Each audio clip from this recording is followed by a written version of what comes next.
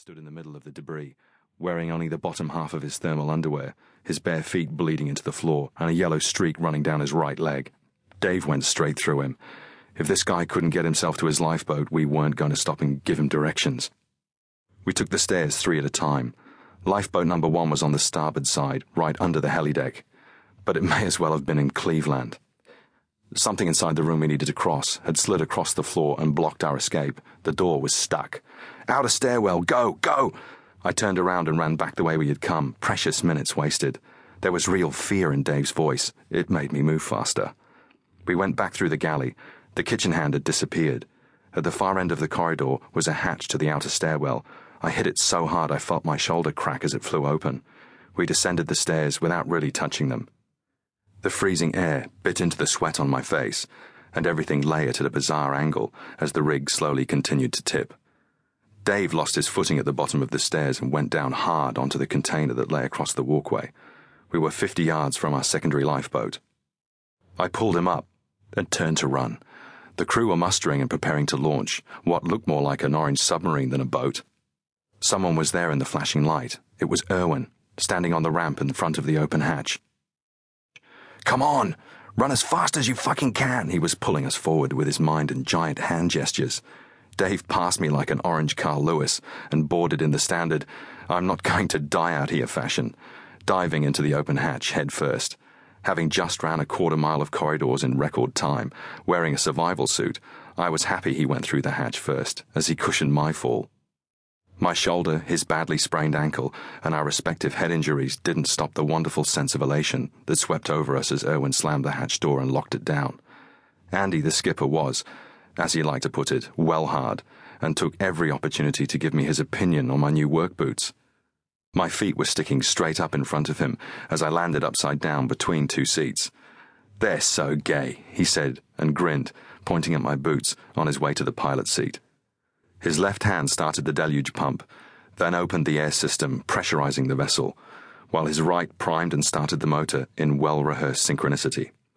We all sat there strapped into 4-point harnesses, collectively focused on Andy's left hand hovering over the launch handle. Dave pulled out the carton of Camels and passed it around. One by one, each man nervously did that self-pat-down thing you do when you need a light. Dave looked around at 40 guys, each with a cigarette hanging from their bottom lip, looking blankly back. "Not one of you dickheads brought a lighter, did you?" Andy had an emergency radio pressed to his ear, waiting for the word. "Stand by," was all we heard. Another 10 minutes, a lifetime. "Okay, guys, it's a ballast control fuck-up. We have to wait," he said. I strapped myself into a seat. An hour went slowly by. My bum was going numb. Finally, Andy put down the radio. "It's under control."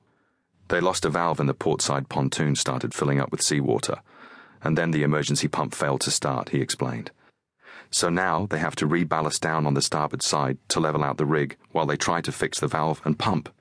We have to wait in case they can't do it, and we sink." "I'm glad I'm not the poor bastard trying to fix that pump," said Dave. Another hour and the situation was under control. It took just 15 minutes to get 120 men into the right gear and in a lifeboat. Not bad. The door that Dave and I couldn't open was blocked by a desk that slid across the room at just the right angle to stop us from getting it open. My shoulder was okay, but it was going to hurt for a couple of weeks. Dave got a nail gun from the warehouse, and the desk is now permanently fastened to the floor. My first encounter with the oil world was early on in my life. I was around 10 when my mother started working at Tri-State Oil Tools. It was during the boom years in the early 80s, when increasingly more offshore activity was turning Aberdeen, where we lived at the time, into the new centre of the oil industry in Europe.